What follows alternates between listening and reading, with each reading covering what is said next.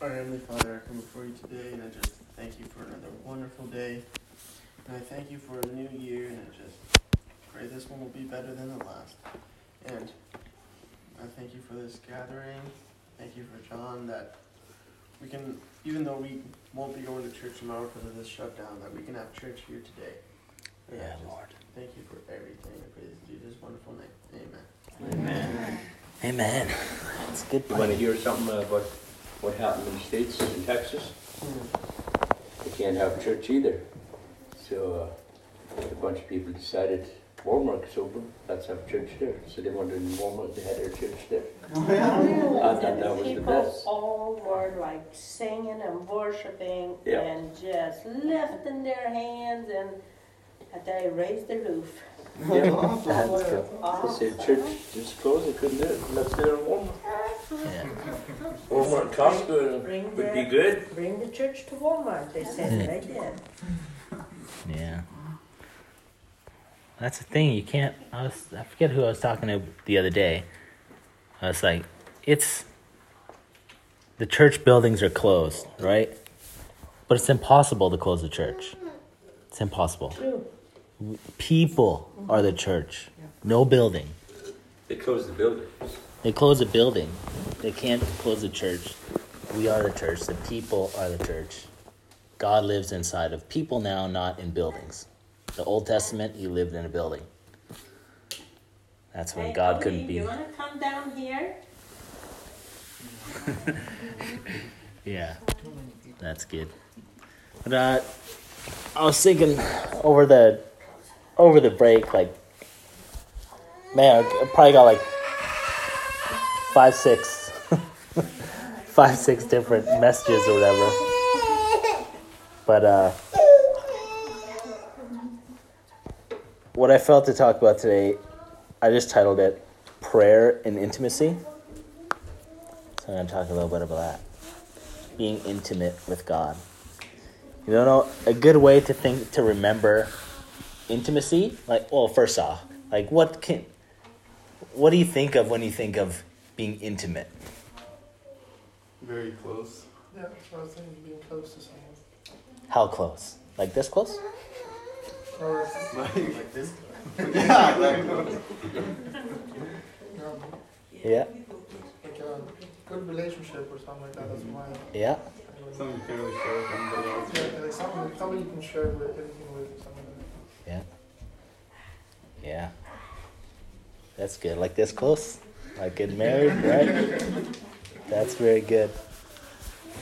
One way I always remember when I hear the word intimacy, a good way to think of it is if you break up the word, it's into me see.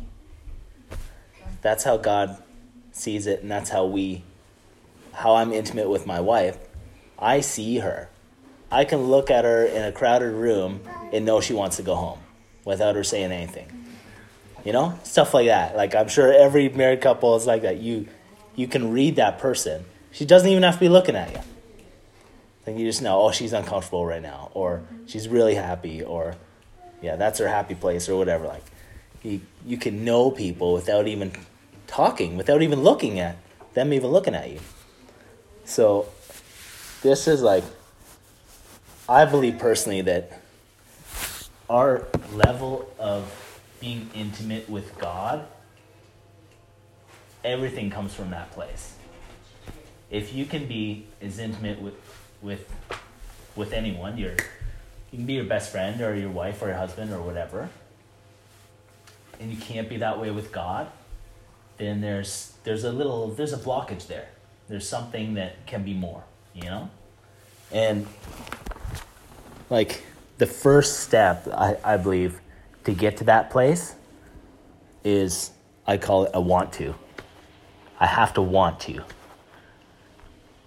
like, how would we, just throw out anything that comes to your mind, how would we be intimate with God? Did you say hi, John? Sounded like it. Hi.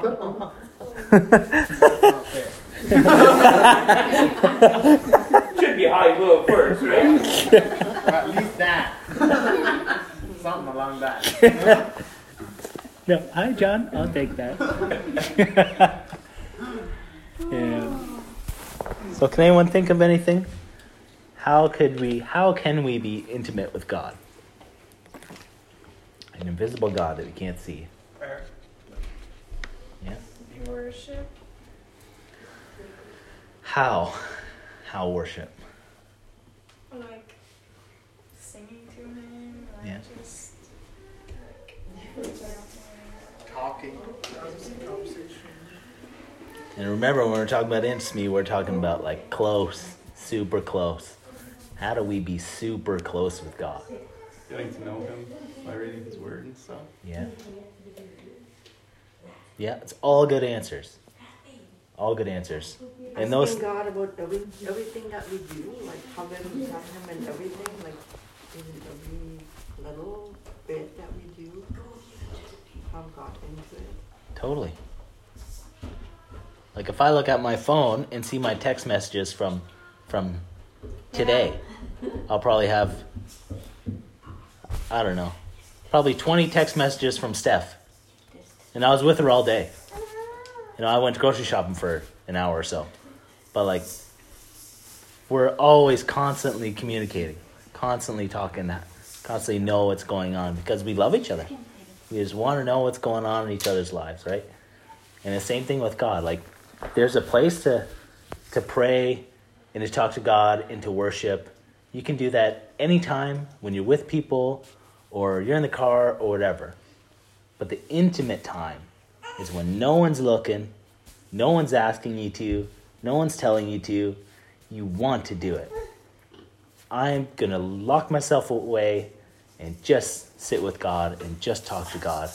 Have nothing, no other distractions. Like, so I want to make like a clear distinction between like being intimate with God and just a normal relationship, which is good, and we need both, and we need all of it. It's nothing's better than the other, but I think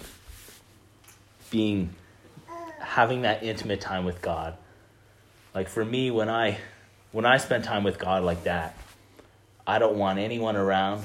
No one needs to know that I'm doing it. It's just me and God. And I don't tell anybody what I'm doing because it's none of their business. The same thing when I'm with my wife. When I want to be intimate with Steph, it's no one's business. I'm hanging out. We're getting to get to know each other is in all the different ways that we can. Right? So, like, being intimate with God and in prayer is basically, to break it down, is communicating with God in all its forms. Like you were saying, worship. Like we can worship to music. We can pray. We can just sit and listen. Like this is kind of the last week we had this kind of a continuation from that. If anyone remembers what we talked about. Yeah. Everything I am is because of my intimate time with my daddy, my God. He's my dad. He's my heavenly Father. And when you're intimate, I never call my dad Father. I say, hey, Father, how are you? That'd be weird. I call him Pops. Hey, Dad. Right? That's intimate. He knows. If I say, hey, Pops on the phone, he knows it's me. Right? Like, you talk different. You act different around people that you're intimate with. And, like, I know it's, like, countless hours and days and months and years where I just want to spend with God because I'm just totally, totally in love with God. I, like, stop certain hobbies or certain things that I used to do because I'm like, that time I want to spend it with the one I love. Like, this is the place where everything grows, where everything can grow. Like, in that place you'll get all the knowledge you need from God and all the wisdom and everything you need for your day and whatnot.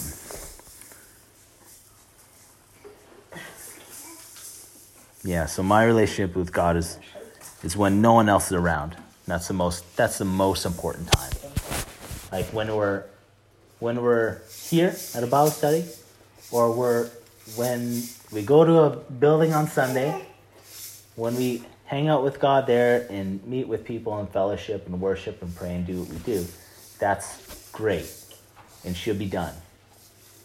But the time when no one's looking, when no one cares, when it's not the religious thing to do, you know, like if you tell any stranger on the street that you're a Christian, what's the first thing they ask you? What church do you go to? I always ask you that. What church do you go to? Why is that the first thing you ask? What church is it? Warming up to me now. So, yeah. Yeah, and the reason behind, why would we want to do that? Why would we want to be intimate with God? But the reason people ask what church you go to, because I think there's so many people, they have not figured that out yet, that the church doesn't mean anything. But they have different rules in different places, and that's what they're hanging on to, the different rules. Yeah. I think people ask those questions they still think Christianity is a religion. Mm-hmm. Just another religion. Are you Buddhist? Are you Hindu? Are you Christian? Are you atheist or whatever? That has nothing to do with rules and regulations. That was the old covenant. No, we're not in anymore. But the question you had, why would you want to be close? Yeah. To feel the love. To feel the love. Like Sarah, she wants to be just by me because she feels secure. She feels love. And that's the same would be what our longing is. I think. For me, but at least. Okay.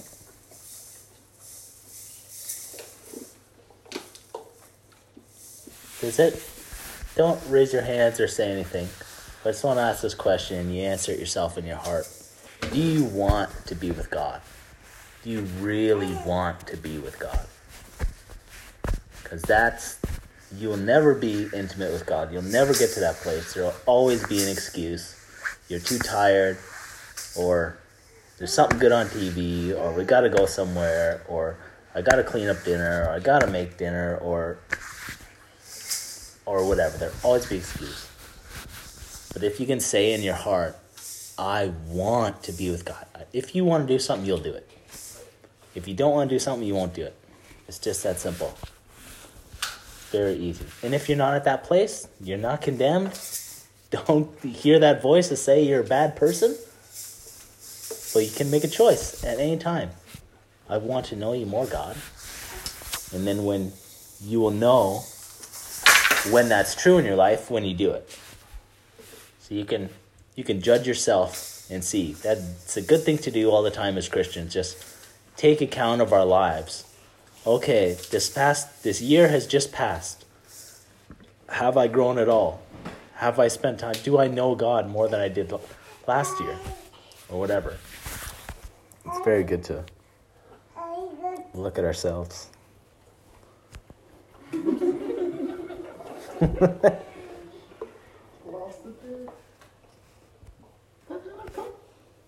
So I said this last time we were together too, but if you see something in someone you like, you can't just hear it and get it. Right? You have to do it. So if you're listening to good podcasts or listening to the Bible or listening in this Bible study, and you don't do anything that has been taught, that's pointless. You're just filling your head with knowledge, and the Bible says that knowledge will puff you up. Knowledge will make you proud if you don't practice. Because after a while, if you get all this information, you get all the Bible knowledge, you know everything there is to know, and you never do it, after a while, your life will condemn you. Your mind will be like, oh, I know all this, but I don't do it. And then the Bible works against you. It condemns you. And it makes you feel bad. I know what to do, and I didn't do it. I know what to do, and then... So that's a horrible place to be. So just because we know a bunch of stuff, and we can talk really good, and have the answer to everyone that asks the question. That's those people that, very scary, that verse in the Bible where Jesus says, hey Lord, we prayed and we cast out demons and we did all this, and Jesus said, get away from me, I never knew you. They even did all that stuff, and they still didn't know God. And then there's people that just know so much and love to debate and love to prove that they're right and that they know more than the other guy, but never actually do it. That's very horrible. That sucks.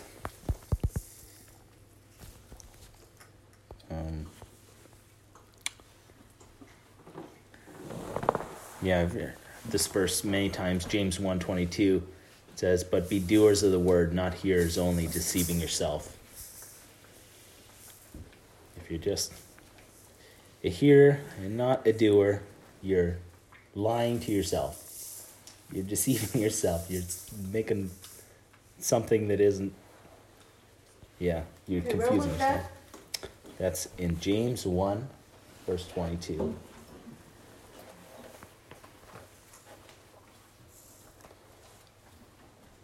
But be doers of the word and not hearers only. So you still have to hear, but not just hear. You deceive yourself. That's worse than someone else deceiving you, right? The devil deceived Eve. Imagine if Eve just was talking to herself. Oh, that looks good. No, that's bad. Don't do it. No, yeah, it's very good. Oh, okay. You're a crazy person then. Yeah. So don't let anything steal away. Like I said at the beginning, the intimacy with God that's where in my life I know everything has come from. Hours and months and years spent in my room praying, worshiping, reading the Bible all the time. I feel like I have no room to do anything anymore. Working long hours and whatever I'm doing. But somehow I still find to get 3 hours of Bible reading in a day or whatever. I just don't watch that show, or I don't sleep on the drive to work. I read or put headphones in or something. There's always time. Right? And this is just a little list of things that can take your place, take God's place of or being intimate with God. Okay? You want to be intimate with God. And this is what can take away that intimacy. Going to church, coming to Bible study, work, being a mom, being a dad, that stuff, and tons of other things. We can think, okay, we're being with God. We're being with God right now. This is good. Going to church, that's good. But it's not the intimate place. People are around here. But, I tell you a secret though, you can still be intimate with God in places like this. But for a lot of people, it's very hard. Especially at the beginning of your walk with Christ. It doesn't have to be. It doesn't have to be at all. It can be right away, you can be like that. And we're going to we're going to do some worship at the end. That's why we're here. I got some, just a couple songs, and all the words will be on the TV, so you can all see. And we can be as intimate with God as we want to be, and as we can be. And it's all up to us. And it's not to prove anything to anyone. No one's proven anything to anyone. The purpose of it is to worship God, to love God. And we can be in this place, a room full of people, just like at church or any gathering. There can be 1,000 people. You can close your eyes and see you and God. And you can come to a place where you can sit there, 1,000 people, open your eyes and worship God and scream and cry and say anything you want. And it doesn't matter. You don't care what anyone thinks. I said that thing a little while ago. If you're on fire for God, right? Nothing bothers you. So if you're actually on fire, if I pour gas on you and light you on fire, What are you thinking about? Are you thinking about your friend that said a bad word to you today? No, you're thinking, get this fire out. Like, I'm burning to death. You just think about that thing. That's the same thing. When you're on fire for God, you've seen people like that. I know you have. Seen someone who's just so in love with God, you're just attracted to them. You want to be with that person. You want to be next to that person. You talk about that person to your friends. Like, I want to be like that person. Because he didn't care what anyone thought. He didn't have that little afraid, like, oh, you shouldn't do that. What are they going to think about you? You're going to be that crazy Christian freak. That says dumb things, you know? Yeah. Anyways, that's what we're going to do at the end.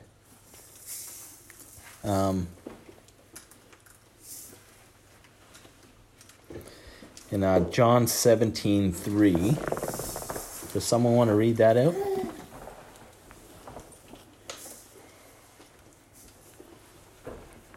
Maybe if someone wants to read it out in the New King James Version.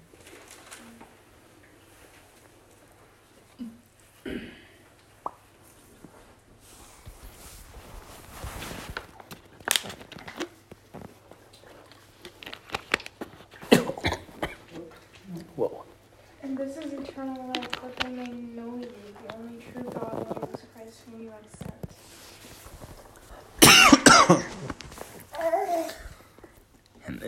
And this is eternal life, that they may know you, the only true God, in Jesus Christ whom you sent. So, what is eternal life? According to the Bible, right here. Getting to know God. To know God. So being saved, being born again, whatever you want to say, is not about going to heaven. I know, I remember when that verse opened up to me. Yeah. How, you know what that did to me. Yeah. Well, you just think about it. If getting saved, now you're in God and He's in you, and you're changed. If it's about going to heaven, why are we still here? Why does God just torture us on earth, right? Just leave us here. It's not about that. Jesus doesn't talk about that. Jesus talks a lot about the kingdom of God or kingdom of heaven, and He's talking about that's inside. He said, don't look to the left, don't look to the right. It's not there. If someone says, go over there and look, there it is, don't believe them. He said, the kingdom of God is inside of you. The kingdom of God is a way of living, a way of thinking, a way of being, just like Jesus. That's why it says, and this is eternal life, that they may know you, the only true God, and Jesus Christ, whom you have sent. So Jesus is the physical representation of God. He is God in the flesh. So everything that He did, we can do, we're commanded to do. That means the way He thinks, the way He acts, the way He talks, the way He walks, the way He doesn't talk, everything. It's like that will change your life, knowing Him. And in this place of intimacy, that's when you get to know Him. That's when you get to know someone like you don't know anyone else. Like, I've only been with Steph. How many years have I known her now in total? Maybe 4 or 5 years, maybe. I've known Mom and Dad my whole life. I know her better than I know them. Because I spend every waking moment with them, and I want to spend every waking moment with her. Like, that's the thing, like, that's an encouragement. Even if you've only known God a short time, you can know Him better than you know everyone and anything else. It doesn't work the same with God as it does with people. He's everywhere all the time, knows what you're thinking, knows what you're feeling, knows that you don't want to feel the way you feel or say the things you want to say or whatever. He's just the best.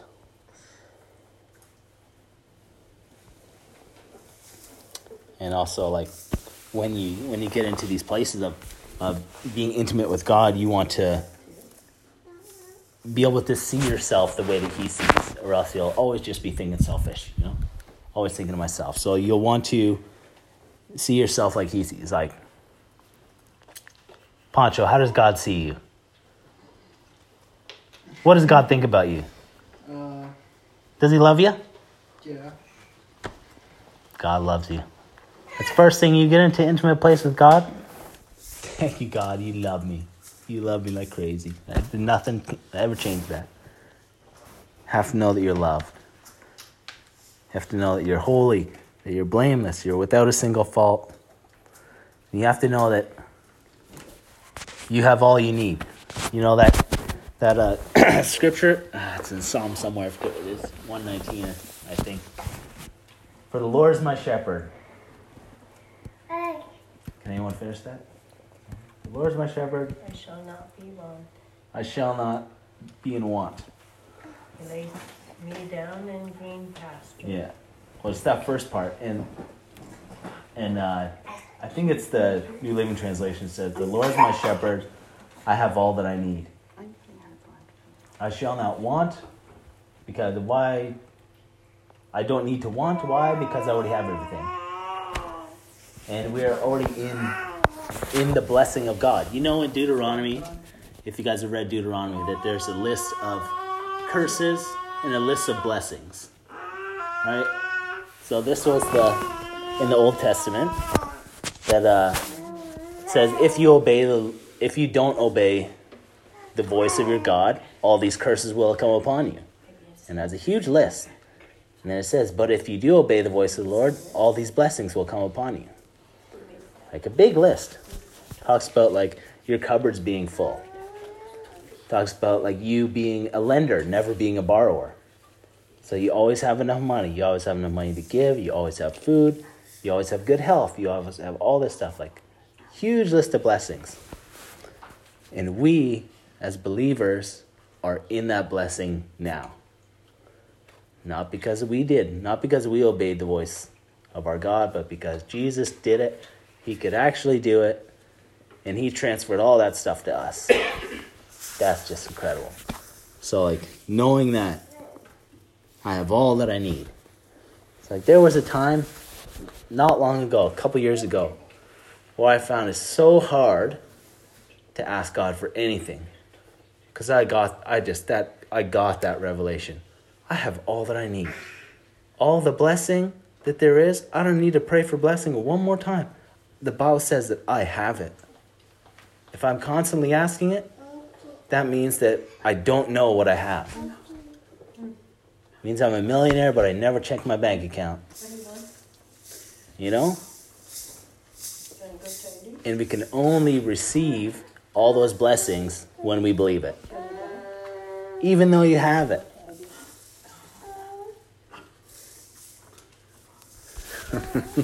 So that's a really good place to be intimate. And to know that you're a son and a daughter. You're not a slave of God. God doesn't use you to do anything for him. You're not his little slave. That language, I took that language out of my mouth a little while ago. I forget how long ago. But like saying that God uses me to do stuff, even good stuff. God doesn't use me to do anything. He gives me the privilege as his son. He sends me off to help people, to bless people, to do whatever, to start this ministry or do whatever. Like he trusts me, so he sends me out as his representative. He doesn't use me because, like, imagine if you just had kids and you just had a bunch of kids because you get a bunch of money from the government and that was your purpose, right? Or you just had a bunch of kids so they could be your workforce, right? No one who loves their kids has that as a purpose. If they do, that's like kind of child abuse, you know? You know? So God doesn't use us. If you have the opportunity and you get enough courage to go out and do anything for God, pray for a stranger on the street. God's not using you to do that. He's giving you an opportunity. And then you get rewarded for it still. He says he still rewards you. He says if you give even a cup of cold water to to any stranger or whatever, you're doing it for him. The littlest of blessing, you're doing it for God. And God says he rewards us for according to what we do. He gives us a reward when he tells us something and sets it all up and does it anyways. Like, that's incredible.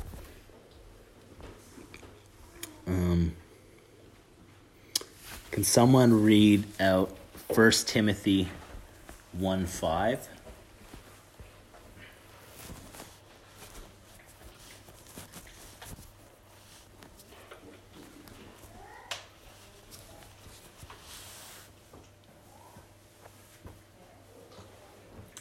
The purpose of my instruction is that all believers would be filled with the love that comes from a pure heart, a clear conscience, and genuine faith.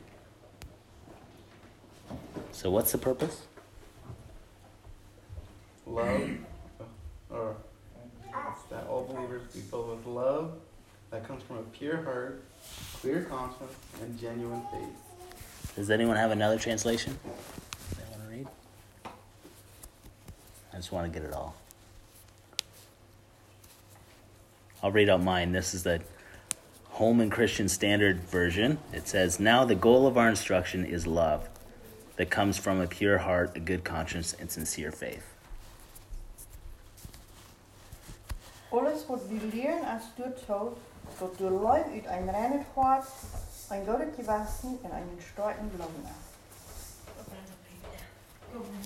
So, what's he talking about? What instruction?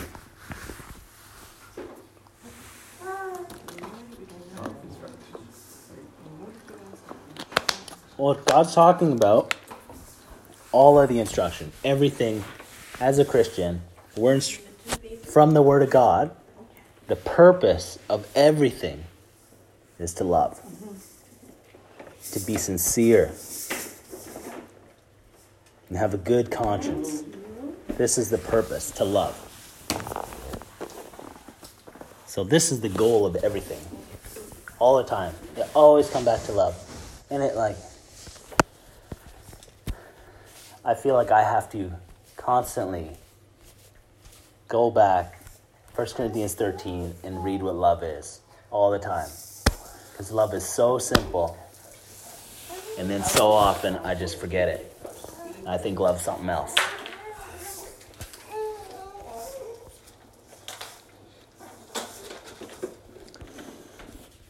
Here, we'll just go there right now. We'll read 1 Corinthians 13.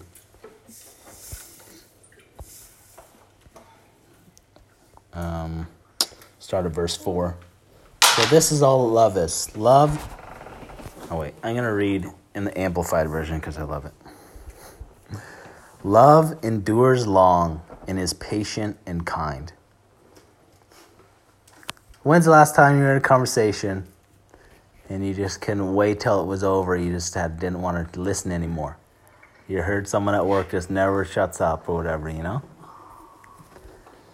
Love endures long and is patient and is kind. Jesus would sit there until he's done. Because he wants to. Because he's kind. He prefers them. He doesn't care about his time. He cares about their time. You know? Those little things. Love never is envious, nor boils over with jealousy, is not boastful or vainglorious, does not display itself hauntily. So you know what that means? Does not display itself like a prostitute. Doesn't show everything. Show yourself, you know. It is not conceited, arrogant, or inflated with pride. It is not rude or unmannerly. It has manners. Does not act unbecomingly. Love, God's love in us, does not insist on its own rights or its own way. You just think of that one there. Love does not insist on its own rights or its own way. So God is love, and we're supposed to become love. Does not insist on its own rights or its own way. I see so many stories in the news or other people like Christians just fighting for their rights. Keep your church open. Keep doing that. Love doesn't do that. Love don't care. Love loves anyways. Love finds a way to love people. They're not fighting and trying to be. They're that dead person trying to keep them awake, you know? We're talking about if you're dead to your old life and you're alive to Jesus, that person don't care if you take his rights away. He's dead.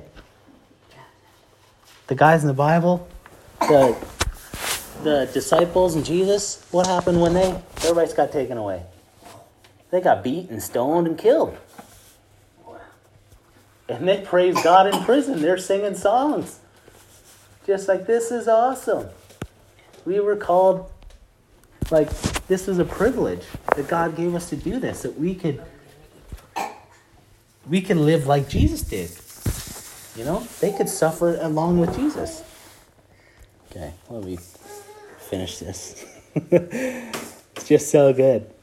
Love does not insist on its own rights or its own way, for it is not self-seeking. It is not touchy or fretful or resentful. It takes no account of the evil done to it.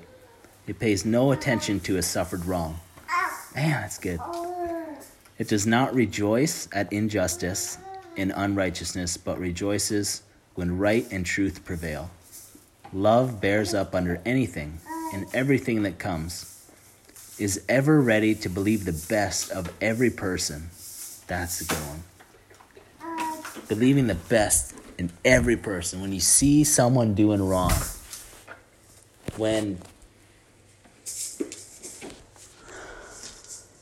what's an example?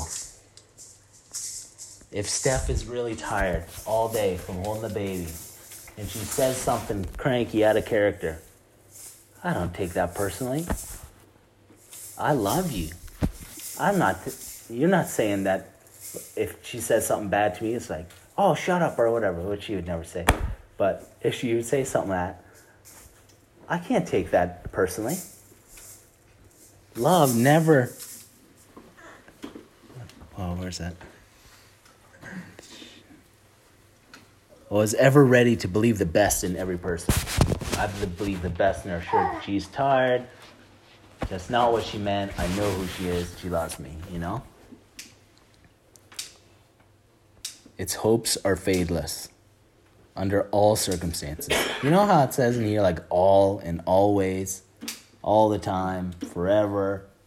It's very, like, black and white. This is how it is. There's no other way to misinterpret it. It's just all the time. There's no special circumstance where you're allowed to, you know?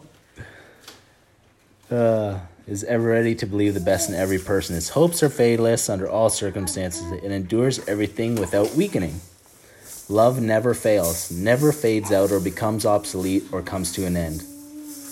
Never comes to an end, ever. So that's love. The goal of our instruction is to love, is to do that, to live like that, to be like that, for that to become us. It's not to just get in our prayer closet and talk to God for an hour and just ask him for all these things. God, give me this, give me that, help me to have a better boss, a better workplace, give me more money, less hours, a better house, a better car, my car sucks, my friends don't call me, blah, blah, blah. All about me, all inward, all about this. Those things are fine to pray. Just don't make it the bulk of your prayers, you know? That's fine. And God knows already before you even say what's going in your heart. But yeah, the goal of our instruction is to love.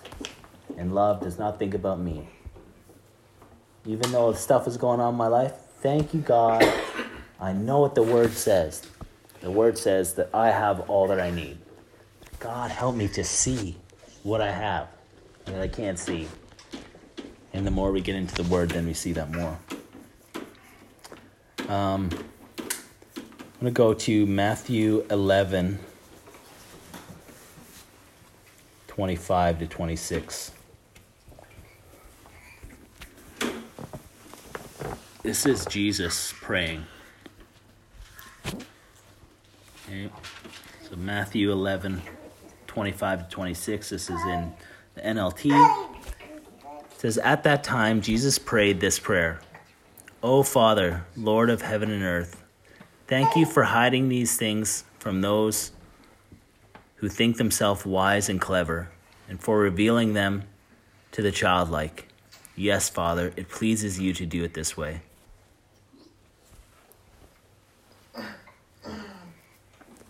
I'm going to read that same verse in the Message Bible. It says, abruptly, Jesus broke into prayer. Thank you, Father, Lord of heaven and earth. You've concealed your ways from sophisticates and know-it-alls, but spelled them out clearly to ordinary people. Yes, Father, that's the way you like to work. So to be childlike, these children, they have no care in the world. They don't care what anyone's saying, what everyone's talking about them. They don't care if they got a poopy diaper. They don't care anything. They care about kissing that baby, playing with other babies, you know? Like, in that respect, we're supposed to be innocent like that towards God. And we can become that intimate. Somewhere down the line, the world has taught us that's not okay. You're a grown-up now. Don't do that. Act this way. But God says that's the way that he works. He reveals his secrets and his stuff, everything that he is, to the childlike. Yeah. So Christianity is not just about the blessings. We have the blessings, and that's good. And when we know the blessing, all the blessings that God has for us, like, it'll change your whole life when you know that. You, like me at that time when I started figuring that out, I'm like, what do I pray now, God? How do I talk to you? Like, my whole prayer life has changed because I'm asking for this and asking for that. It's always asking God for stuff like he's a genie. Like, you're a magic genie. If I pray things and that, you'll give it to me. Like, I gotta know love. I'm not about myself. It's the hardest thing because when we don't know Jesus. Because when we don't know Jesus, life is just about me. It's about me all the time. People going to work, trying to make themselves wealthy, or trying to make a name for themselves. Every single person, most people, most young people, have some kind of like social network account, Instagram or Facebook or something, and got some kind of following. 100 followers or 10,000 followers, whatever. Like, self-promotion. Everyone is looking at self. Facebook. Everyone's Facebook account is about you. It's about you and what you love and your family and your thoughts and your everything. It's all about you. Everything is about it. Like Twitter, Instagram, everything is about that. Because that's the way the world has taught us to live. Like, it's about me. Everyone look at me. And because I have this good thing, I only use Facebook to post Christian things. So we make a way to put God in our life everywhere too, you know? I'm not against Facebook or Instagram or anything like that. You can use it however you like. But I would suggest to just love Jesus first. So, like, Jesus did not die and rise again so that we could have a better life circumstantially. You know? He died and rose for us that in the midst of any circumstance we remain the same and we're not ruled by our emotions or what happens around us. So, like, I'm not going to pray, God, help my boss to treat me better. I hate the way my boss treats me. Pray that you'd get him saved. And that he would know you and he'd come to the truth, God, because it's just very annoying. It hurts my feelings all day and so on. Like, in a sense, that sounds right. You want that guy to get saved and so on. But the only reason you're praying for that guy is because he's annoying me. Because it's all about me, right? Like, Jesus didn't die for that. He didn't die and rise again so that I could have a really nice time at work and there's no trials and none of that. Jesus actually promised that we would have trials and that we would have persecution. And the more that we step out in God and believe what he says, we'll have more of that. He said, if people hated me, people will hate you. If people spit on me, they'll spit on you. If people killed me, they'll kill you. If you go as far as Jesus, people will kill you. People will hate you in their heart. People will either be so convicted that they'll change or they'll go the other way. One of the two. And we are salt and we are light. No one can ever come into this room. We wouldn't talk like this. I'd say, Dad's too bright in here. Could you turn up the darkness, please? You can't turn up darkness, right? You'd say, could you turn down the light? And if we're the light, Jesus says he's the light of the world, and then he says, now you're the light of the world. So we're all lights, and we can shine as bright for Jesus as we like. It doesn't matter if you're in a room with everyone that is a Satanist and hates Jesus. You walk in there, and you're the brightest thing in the room. All that darkness can't be turned up. There's nothing they can do about it. But you can put a basket on your head, like the Bible says, and cover yourself up. That's what you can do.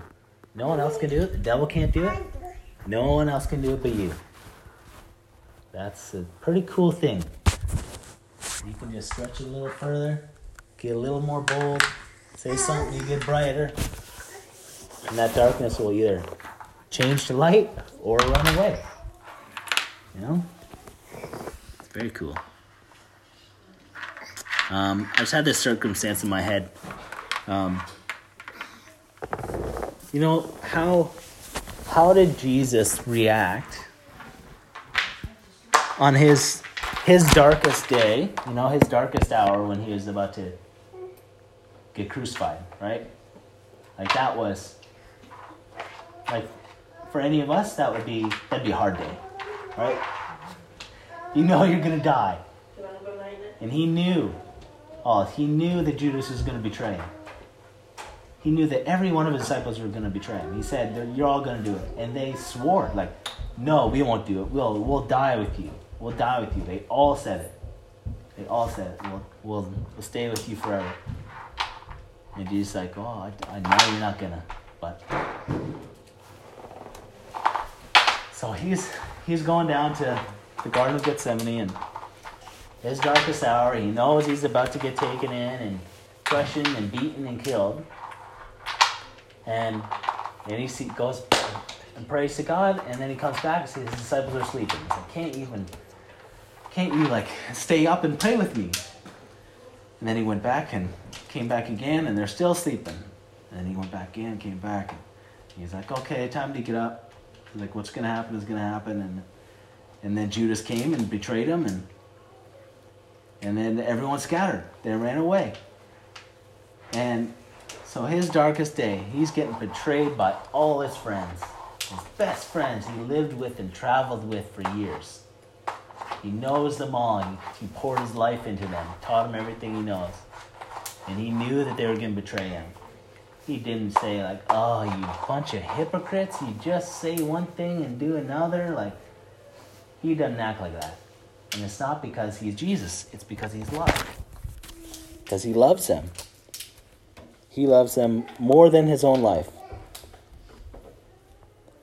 And Luke, I think Jesus even says something like, after I leave, or after you leave me for a short while, even after, I think this is like after they all just promised that they're going to be with him. He's like, yeah. And then he's just like, after you guys all leave me for a short while, don't be discouraged. What does he say? Something like, you'll be re-encouraged, and then bring everyone back together. And the Holy Spirit will come? Yeah, or something like that. I'm just like, that is so awesome. Yeah. Like, and what happens to us in the midst of our darkest hour? I mean, it's no time to look inside, right? What happens if our friends betray us? First thing we do is we call someone and ask for prayer. It's all about me right away. He betrayed me, this is what he did. Made me feel this way. Can you please pray for me? I'm feeling so bad. I lost my best friend. We're constantly thinking about us. Like, why is it so hard? Or why is it so easy to pray for ourselves instead of that other person? Something happened to that person. He's ending a relationship or doing something wrong. whatever it is, that person's hurting. We should be hurting for them, not for ourselves. You know? If someone betrays me, if I'm walking in love, I should be crying for that person, not for myself. That's what Jesus would do. That's what Jesus did. He did that plenty. And if we can't find it in the life of Jesus, it shouldn't exist in our life either.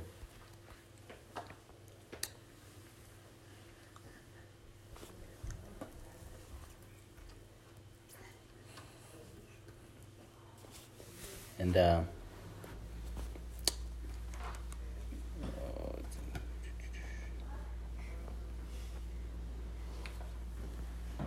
lost my place here.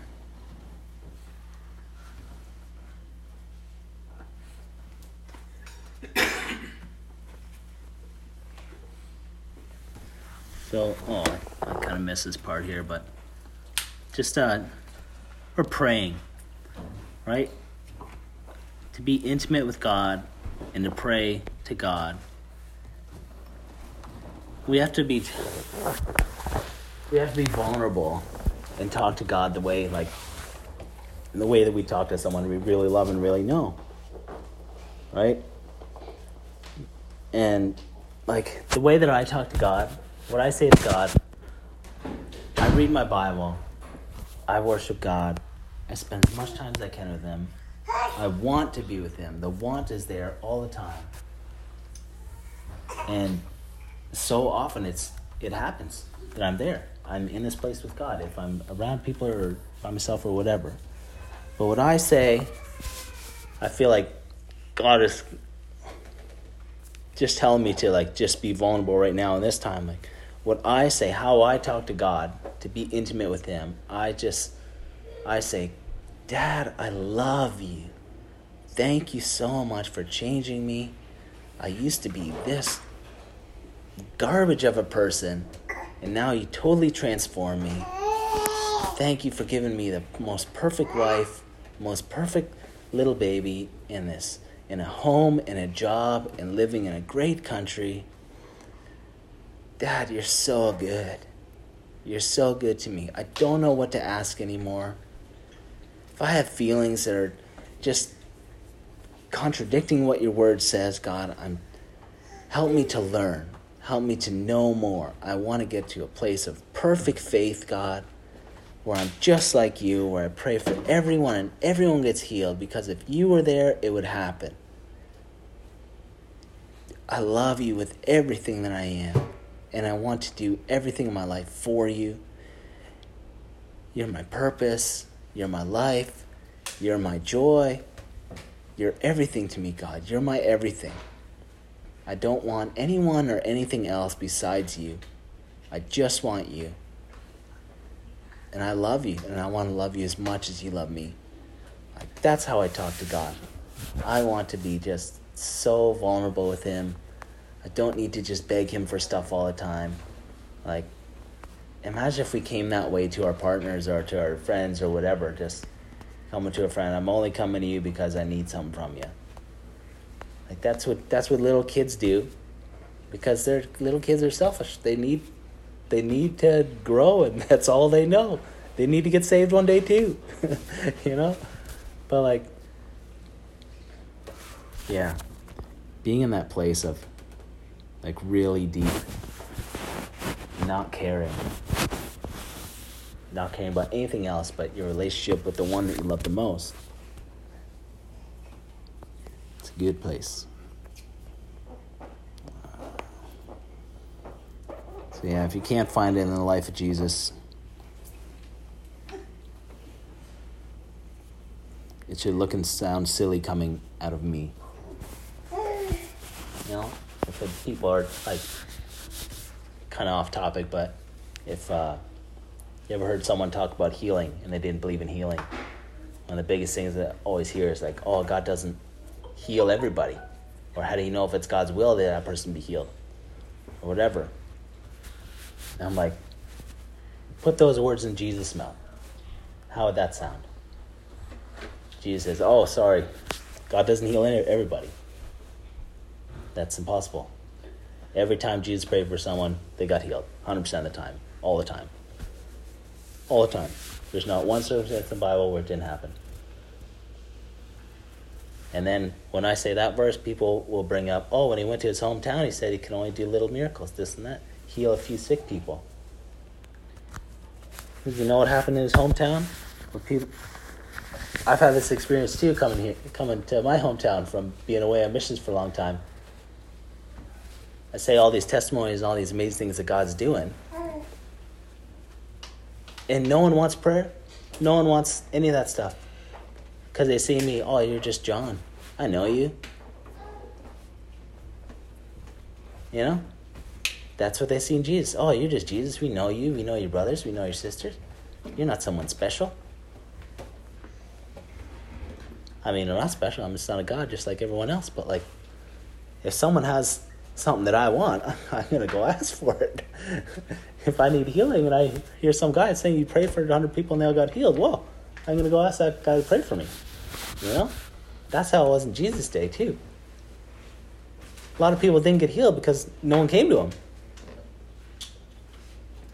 Can you tell me any story off the top of your head where Jesus went to someone to pray for them?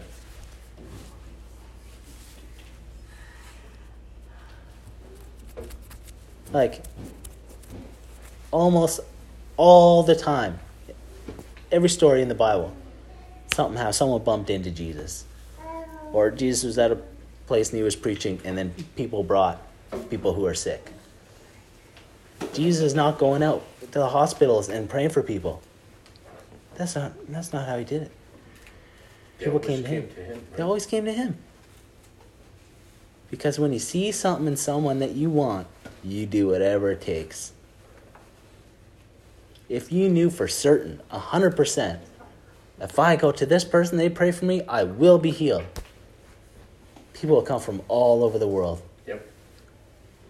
All over the world. They'd spend their whole life, all their money, whatever it took, they would come to that person. 100%. And those are the big, that's like healing. That's big in our eyes as Christians. But Jesus, you never heard Jesus complain. Not once. You never hear him arguing back at someone. He never hated someone. He never held account of people's wrongs. He did everything love, everything that we just read. If we have some kind of idea or doctrine in our head saying, oh, I prayed for that person. Oh, it didn't work for me. I tried this and I tried that. If we try to put those words in Jesus' mouth, it just sounds silly. And we're supposed to be like Jesus.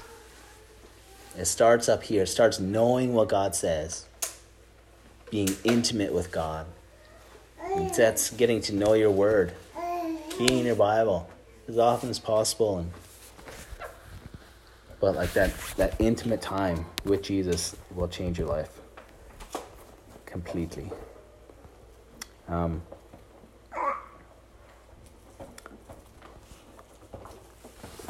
we turn to where's it? Psalms 86, verse 11. Psalms 86, verse 11 to 17. Does someone want to read that? So this is David praying. This is the way that he prayed.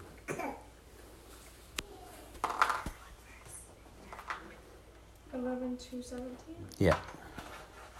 Teach me your ways, O Lord, that I may live according to your truth. Grant me purity of heart so that I may honor you. With all my heart I will praise you, O Lord my God. I will give glory to your name forever. For your love for me is very great. You have rescued me from the depths of death. O God, insolent people rise up against me. A violent gang is trying to kill me. You mean nothing to them. But you, O Lord, are a God of compassion and mercy, slow to get angry, and filled with unfailing love and faithfulness. Look down and have mercy on me. Give your strength on your servant. Save me, the son of your servant. Send me a sign of your favor. Then those who hate me will be put to shame. For you, O Lord, help and comfort me. This is just one of many prayers of David. But this is just so good. God called David a man after his own heart. It's like he's always looking at the heart. He's about love. Even when he screwed up big time. Big time. You guys know the story of David? He was a good guy, good warrior, good king, everything, believe in God. David and Goliath, same guy. But in the same story, he was on his roof one day, he seen this lady showering. I want her. And he got her to come up there. And she was married. And her husband was a soldier. He sent him out in the front line to get killed. So he basically murdered him and married his wife. That's not good, dude. But God's still like, this is a man after my own heart.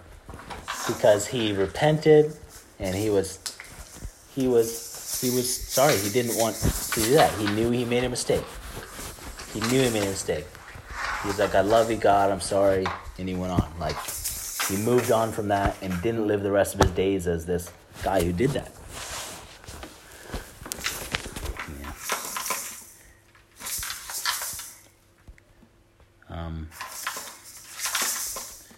And I'll just read one more scripture. John 14, 1 to 11.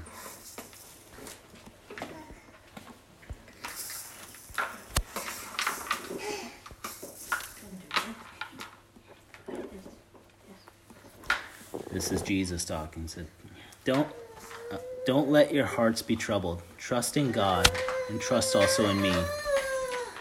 There's more than enough room in my Father's home. If this were not so, would I have told you that I'm going to prepare a place for you? When everything is ready, I will come and get you, so that you will always be with me. Where I am, so that you'll always be with me where I am, and you know the way to where I'm going. And the disciples say, No, we don't know, Lord.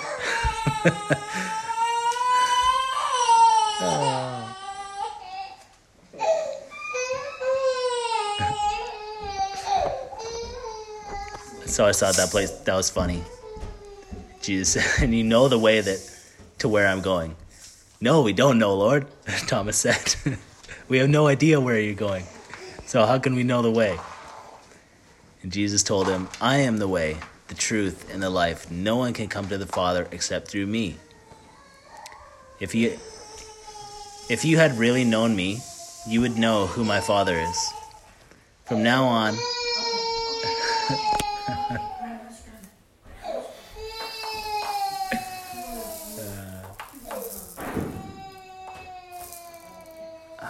I lost my place.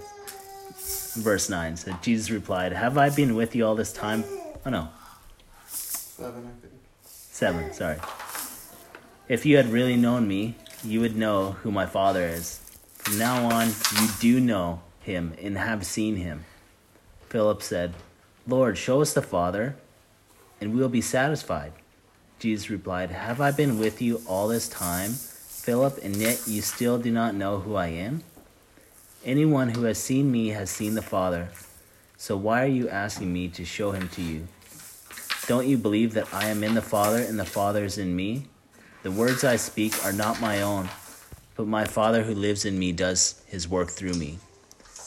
Just believe that I am in the Father and the Father is in me, or at least believe because of the works you have seen me do. I thought this passage of scripture just showed like the intimacy between Jesus and the Father.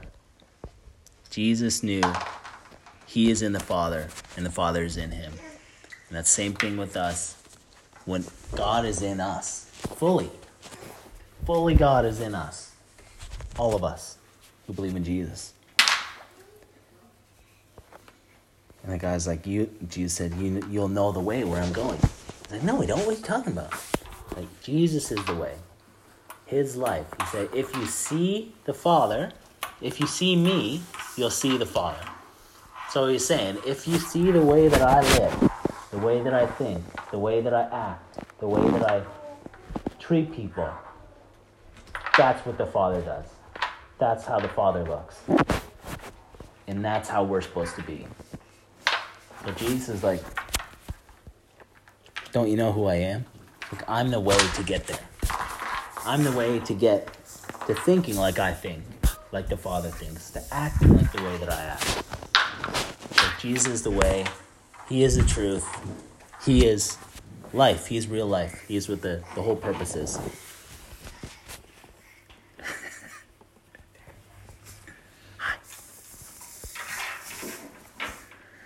So yeah.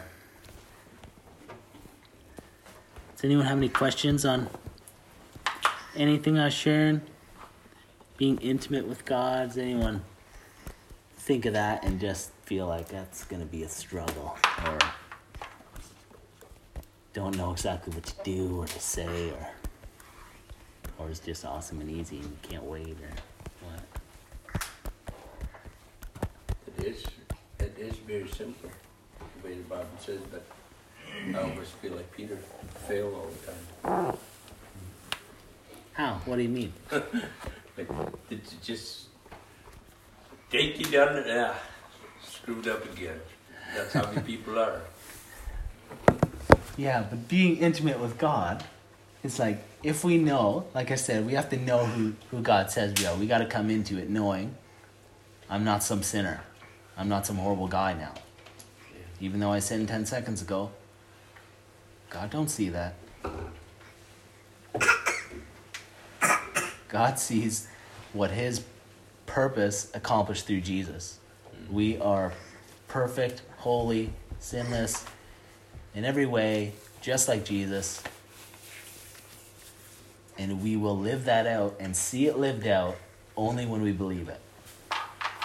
If we don't believe it, we'll always be in that place. Oh, I'm going to screw up.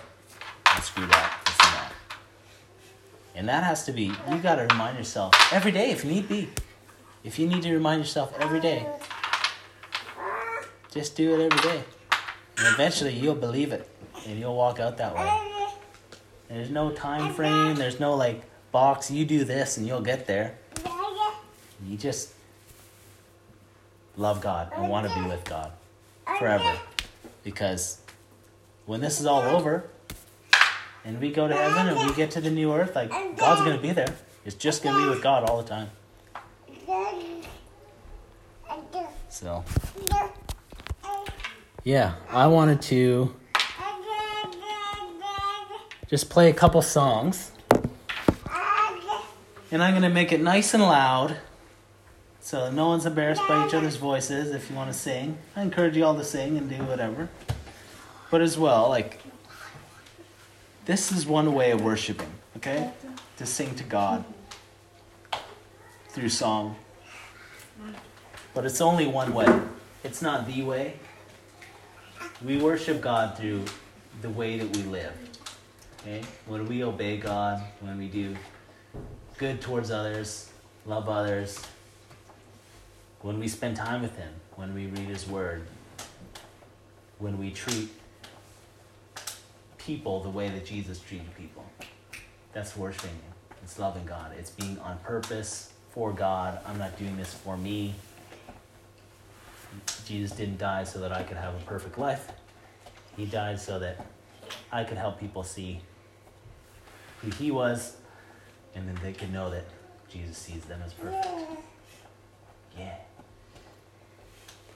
So, you guys can you just stay in this area at least. You can stand up or sit down or whatever. I'm just going to have two songs here.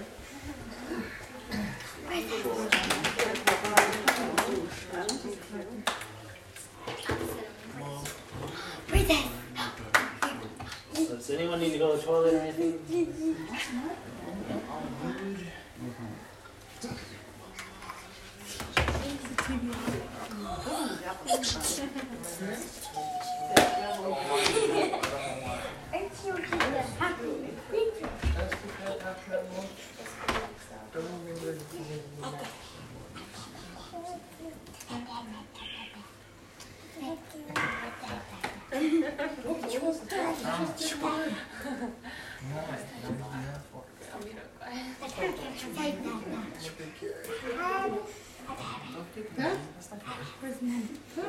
Mama.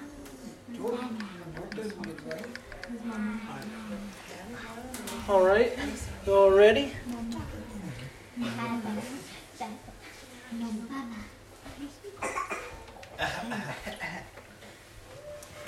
It works.